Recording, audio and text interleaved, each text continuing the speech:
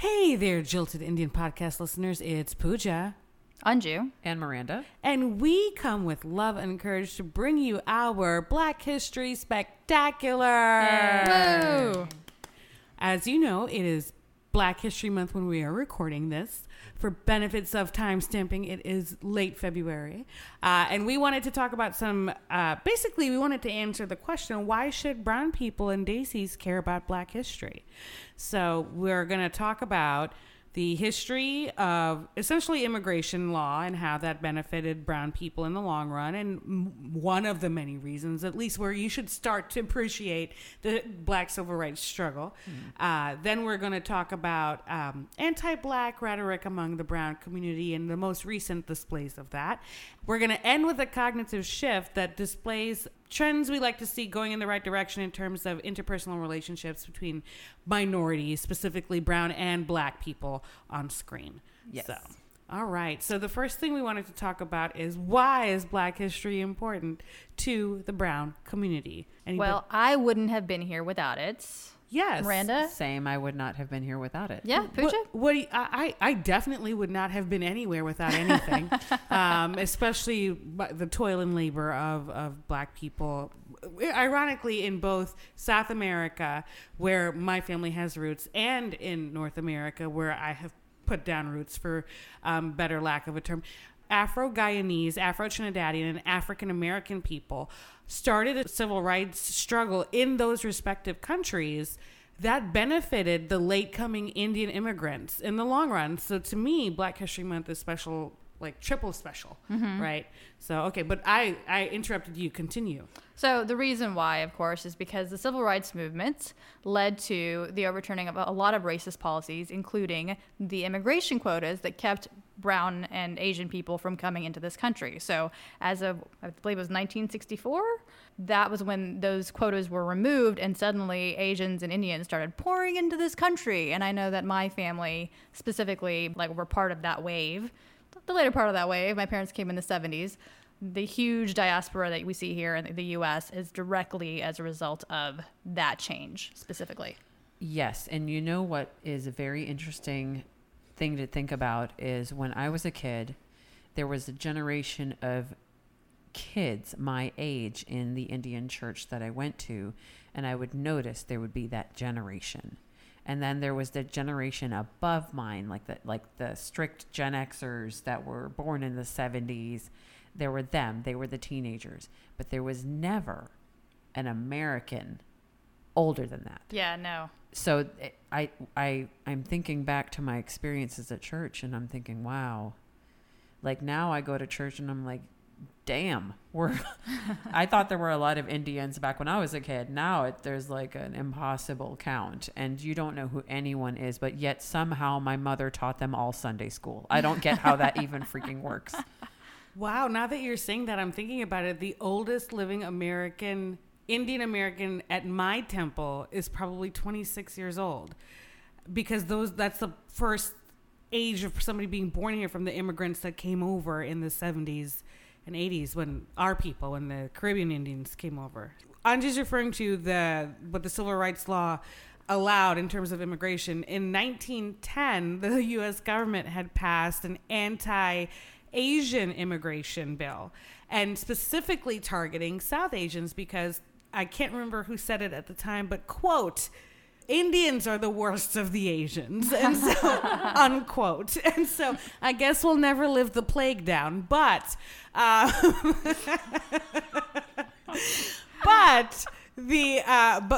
so they're from 1910 to 1965. In between that time, I would like to point out that not only India, but a lot of British colonies and imperial outposts gained independence during that time period. So when 1965 hit, you had a lot of brown people looking for their second home, all right, for different opportunities where they were previously oppressed. So this is important. This is important that we honor the legacy of the people who paved that way with their blood, sweat, and lives.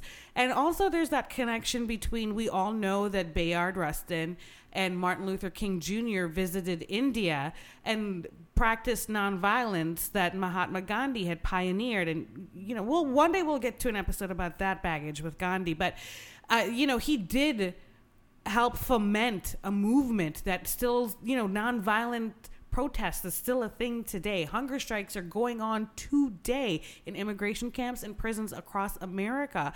And that's something that both of these communities and both of these spaces that are working towards equality and rights for everybody.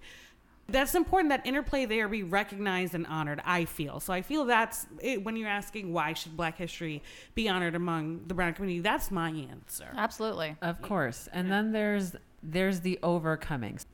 For those of us whose parents were in India before they came over here, and people like Andrew and me, we were born as a first generation American, is the fact that they were living a generation just after the British Raj ended in India. So how did India react to that trauma? Well, they assimilated. As a culture, they assimilated.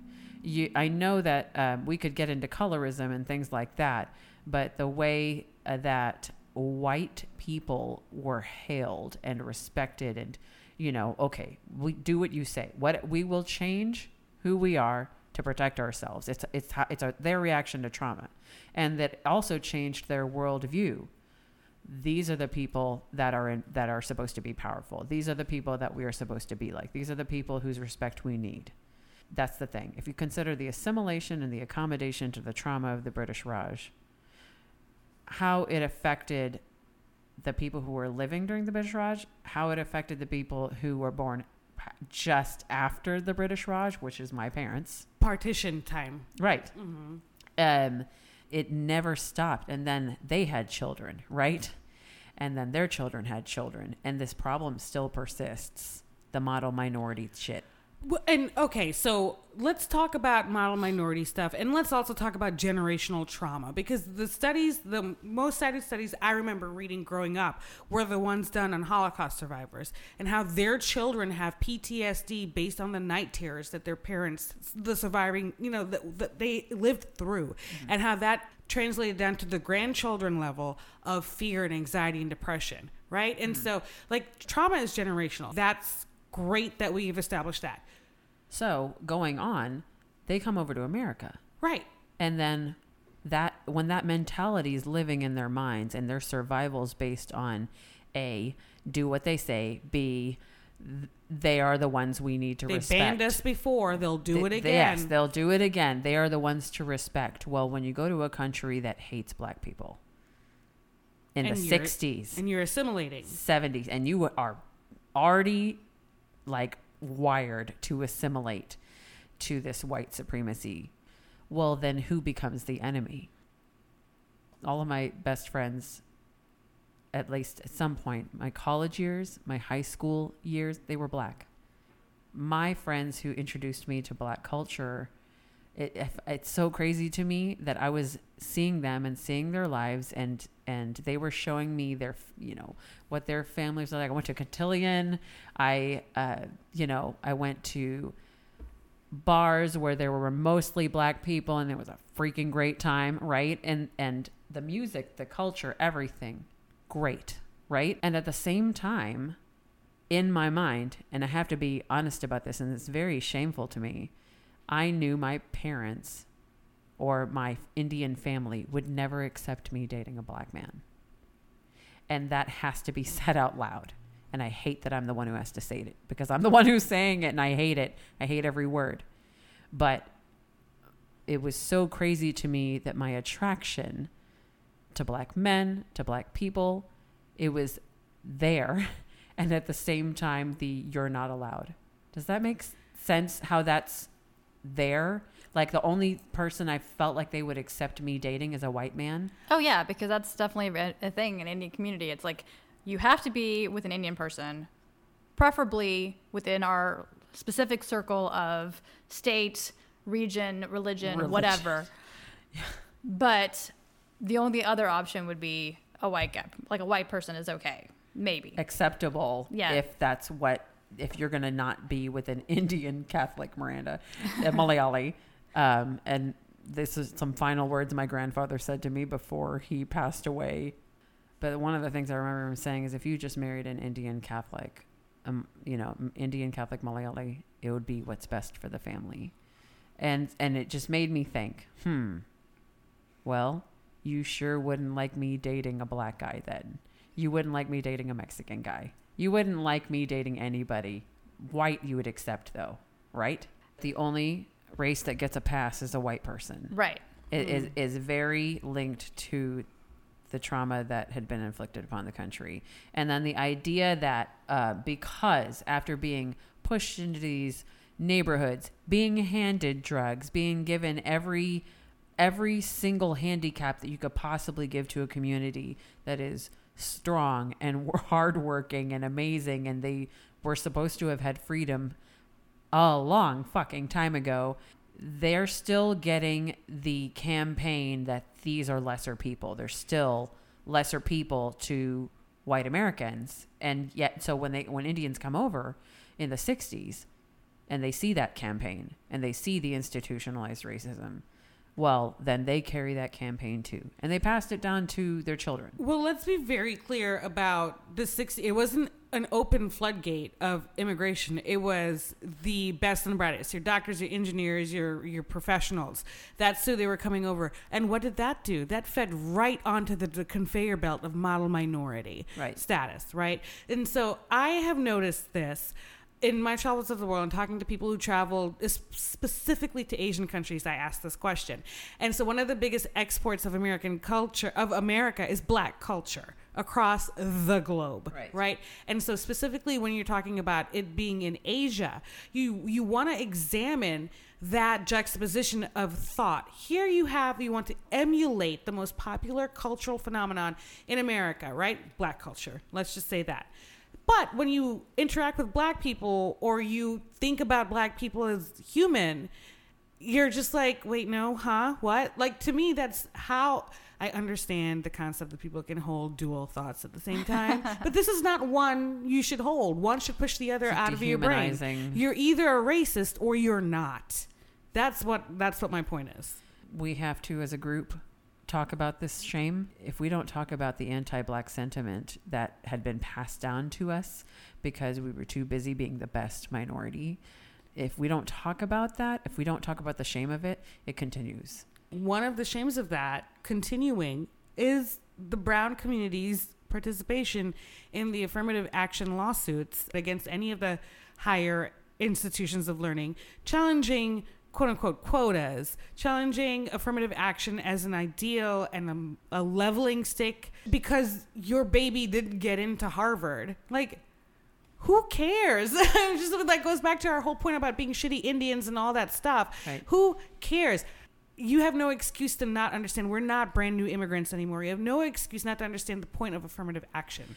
Oh my God. And there's that whole Patriot Act show by Hassan Minhaj where he goes through it and he's like, why is there a movie called Akeelah and the Bee? Yeah. Are you shitting me? Yeah. And I mean, Hassan did not make fun of that man's obvious toupee, but I think we should.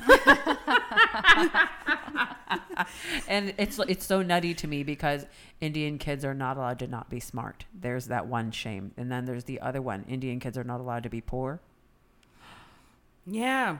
We're not allowed to not be these things, and to be these things is shameful. So what do parents do? Because they're so afraid of that, is they do shit like that man, trying to take down affirmative action in high courts because his kid would rather be smoking pot and getting laid somewhere than making straight A's and going to an Ivy League school.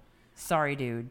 And there's so many things wrapped up in here, but like the biggest thing about anti-black sentiment, let's bring out an old favorite segment, the shade tree. The shade tree. I thought it was bright out here. It was bright. Let's do ourselves a favor and gather some of our own who need to not be doing what they doing. Yeah. Okay. Yeah. So I have a submission for you. In current season of Bravo's Top Chef, the hosts Padma Lakshmi, has been sporting some awesome wigs this season. Like, it's given me some ideas. I will be wearing wigs this fall.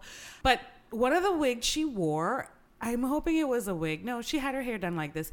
She had cornrows put in her hair, and she wore a white tank top with that and denim bell-bottom wide leg pants.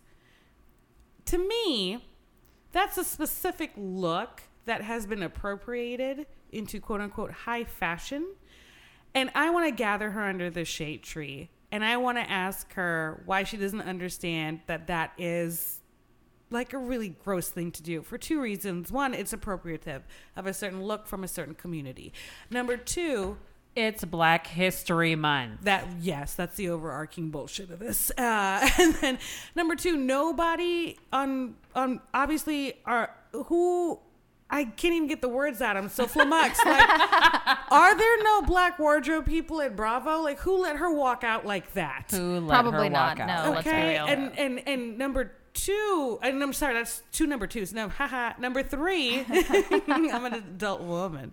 Number three, black people have been demonized and marginalized for that exact look for decades. Yes. We're not even going to scratch the surface and talk about how cornrows or box braids, it's been gentrified and called, is a protective hairstyle for African American women who have certain and men who have certain specific requirements to care for their hair, and braiding it like that protects it from overstyling and lets it grow and things like that.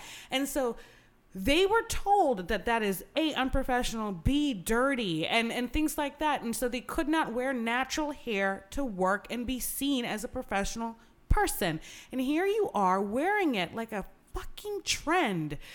To me, it's a different form of blackface because it's donning something you can take off and not be marginalized for. Okay? And that's why it's shitty.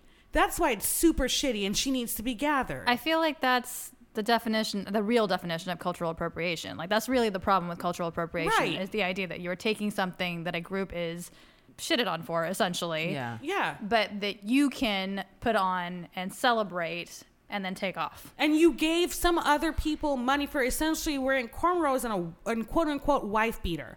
Like Yeah. you high-ended that, and that's monetizing culture. And we know how we feel about cultural appropriation. On here, we won't beat you to death with it, but to me, it's like extra marginalization. Like, you see, the culture is racial because only black Americans did that. That's what they're drawing on. I know other black people around the world wear box braids, wear cornrows. I know that. But I'm saying the specific pairing of denim, a white tank top, and cornrows in the South, because this episode's in Kentucky. That's a significant signifier. Yeah, that was messed up. Right now, we're at that point in time where we're re-examining everything about how it causes pain. And I think that in the midst of us reckoning with how we have marginalized black women specifically, and Padma, people all around you in media talk about this, the fact that you trotted out wearing that is bothersome. For somebody who is on Twitter, very woke, very impassioned, very, very knowledgeable about certain things, and this is a blind spot. And we here, the Jilted Indian podcast, are, okay, shading something is not necessarily shining light on it, but but I noticed that not a lot of people tried to gather her for this. And it's also because she's beloved, and so I think it's getting because a pass. people think of she's earned her cred as a woke person, and so that's why it's given a pass. But you can take it as a learning opportunity or as a teaching moment, and it is a blind spot. It's something that she needs to be made aware of. Yep. She can do better, for sure. There are also, here's the cool part. We are also, at the same time this shit's going on, back into the light. Okay. There are a lot of stories coming out in movies and TV shows where we're seeing black people and South Asians in coupledom, in stories together, friendships. We're seeing all of this happening in several shows. It wasn't like Mississippi Masala, and then 20 years passed with nothing else happening. Shout out to Mira Nair for being way ahead of the curve. Way ahead of the curve. But, you know, now we have shows like I noticed Tahani and Chidi on The Good Place, and I think it was season 1 or something. It was season 1, yes. And I was so hoping they would be together because they were both prissy. And I just wanted and neurotic. them, yeah, super neurotic, and I wanted them to be together so hard. So there was this part of the narrative where they were just, they were almost together. There was also a movie coming out with Kumail and Issa Rae. And that's coming out where it's a love story between the two of them. A romantic comedy starring no white people. I mean, not no white people, but as the leads. Right. Neither of them is a white person. I'm excited to see that. Now, I know we are salty about how Indian women were portrayed in The Big Sick, but we're not going to talk about that today. We just wanted to bring it up just to be salty. I feel like that was pointed at me, so I have no comment. I think Miranda was speaking for herself. Yes. Okay. I will say we have varying levels of feelings on that. Varying levels of feelings. I'll just say this. I'd rather it be Dave Patel. Okay? Speaking of Dave Patel. Wait, I thought you hated Dave Patel. I thought he was dead to you. That's what I'm saying. Okay, I'm saying. But also, speaking of that, like Jessica Williams and Phoebe Robinson in Two Dope Queens, they talk about Dave Patel all the time. And they're just like, they always bring up, whenever People's Hottest Man of the Year comes out, they always bring him up. We're seeing it from Eastern Asian Americans as well. Like, To All the Boys I Loved Before, one of Lara Jean's love interests was a black boy in school when they went to a dance together, I think. And then there's Crazy Ex-Girlfriend, where the beloved hot dummy Josh, he's really good looking, but goddamn. Anyway, he's in love with this super beautiful black girl at the place that he worked. And I feel really bad for him that they didn't get together because she's normal. So, I don't know. Maybe she dodged a bullet. But I'm talking about a show and these aren't real people. But it's nice to see. It's nice to see. It's nice to see it finally reflecting real life. Yeah. Right. You know, because... Go ahead. No, you go ahead. No, go ahead. Oh my God, that's where they died. And they died being over polite. Miranda was the only one left. Well, I forgot my point, so you go ahead.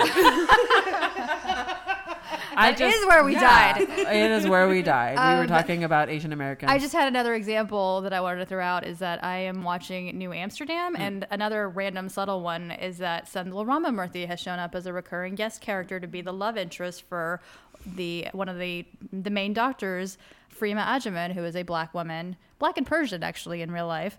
But yeah, it was really kind of a cool moment to see them together and be like, man, first of all, they are both very pretty. And second of all, it's such an unusual pairing. And I was super psyched about it. It was almost Blair Underwood and Priyanka Chopra on Quantico, the shows that you guys wouldn't watch. But there was massive sexual tension between those two. And I was like, come on, make it happen. You two, do it for us. Do it for us. And so I feel like, more of that, please. Like, and we were trying to find out before this episode when Brown Girls, the web series, was going to transition to HBO. We could not find it, but that's another example. They're showing two best friends, an Indian girl, an Indian Muslim American girl, and a black American girl, and they're both women, and how, you know, there's similarities and differences. And I think I'm here for relationships not rooted in whiteness, because I think that not only is it just like that goes into things about what people consider the default, but there are different stories to be told when you are in a relationship with somebody of a different race that isn't white, right? Because it's like, oh, I didn't know you guys did that too. Oh, I wonder if that has to do with the fact that we both were in former British colonies. Like, you know, just things like that come up and you're like, oh, let's tell this story so I can see myself on screen, you know? Right. Right. We are beginning to see that cognitive shift in stories, which is great because stories are the greatest, they're the most effective agent of change. And so if we're seeing it regularly as our entertainment, that has a profound effect on not only the young generations that are watching these stories, it's a slap in the face of the elder millennial and the younger Gen X or the Gen X people that thought, and to think, what did I miss out on by this weird ass boundary that I drew because I thought it was unacceptable? I hope people are thinking that way. Mm-hmm. It's a shame we have to bring into the light, or it will never go away. At Yes. least it'll continue to hurt us. Yes. So, So in closing, celebrate Black History Month, because we literally would not be here. Also, we didn't talk about it as much, but not only would we not be here, but there's also all the ways in which we benefit from being here, also based on the equal rights protections that Black people fought for. Yes, Correct. that was an ipso facto thing. I thought people would have drawn that Right. conclusion. I mean, it was but I implied. realized- yes, We yes. benefit from affirmative action and all kinds of other policies that were And that was a my result blind, of. yeah, and that was my blind spot. And we also talked about Padma Lakshmi's blind spot in this episode. And fashion is a thing. Fashion is art. I get it. But please vet and know what the hell you're wearing and did why. you ask a Black person? Yeah, we did a whole episode called "Ask a Goddamn Indian." Yeah, ask a Black person. And there's an article we will share in our show notes about, or did somebody in this group already share it, about the importance of your kids having other minorities as friends. And that's an example of not. Padma is an example of there was nobody there to gather her. Right. Yes. So please, she will emerge from the shade tree, but she's there for right now. Yeah. And Please have friends that will check your shit. Don't. Ugh. Yes. So celebrate Black history. Don't steal from Black people for your personal benefit, which, general rule in life. And then also, be aware of how stories are being changing to reflect a new reality. And hopefully that's a look in the right direction, or move in the right direction. Looking in the right direction is easy, but moving there is harder, right? Yeah. And before we sign off, shout out to Beyonce and Jay-Z accepting a Brit Award in front of a portrait of Meghan Markle in Black History Month. That was maybe just one of my favorite things to occur. And I wish one day somebody will accept an award in front of a portrait of me. Yes, during Asian American History Month or something. Yes. Is that a thing? No. Yes. Oh, Asian American Heritage Is Month, it? it's May. Is it really? Yeah. Things I did not know. yes. Until next time, we have our first full episode coming up. Yes. So this was a nice pre-season bonus, Yes. and we're pumped to share new stuff with y'all. All right. Until then, this has been Miranda. Anju? And Pooja, we came with love and courage and hope you go in peace and power. And happy Black History Month! With the Jilted Indian Podcast. Oh, yeah, that's who we are.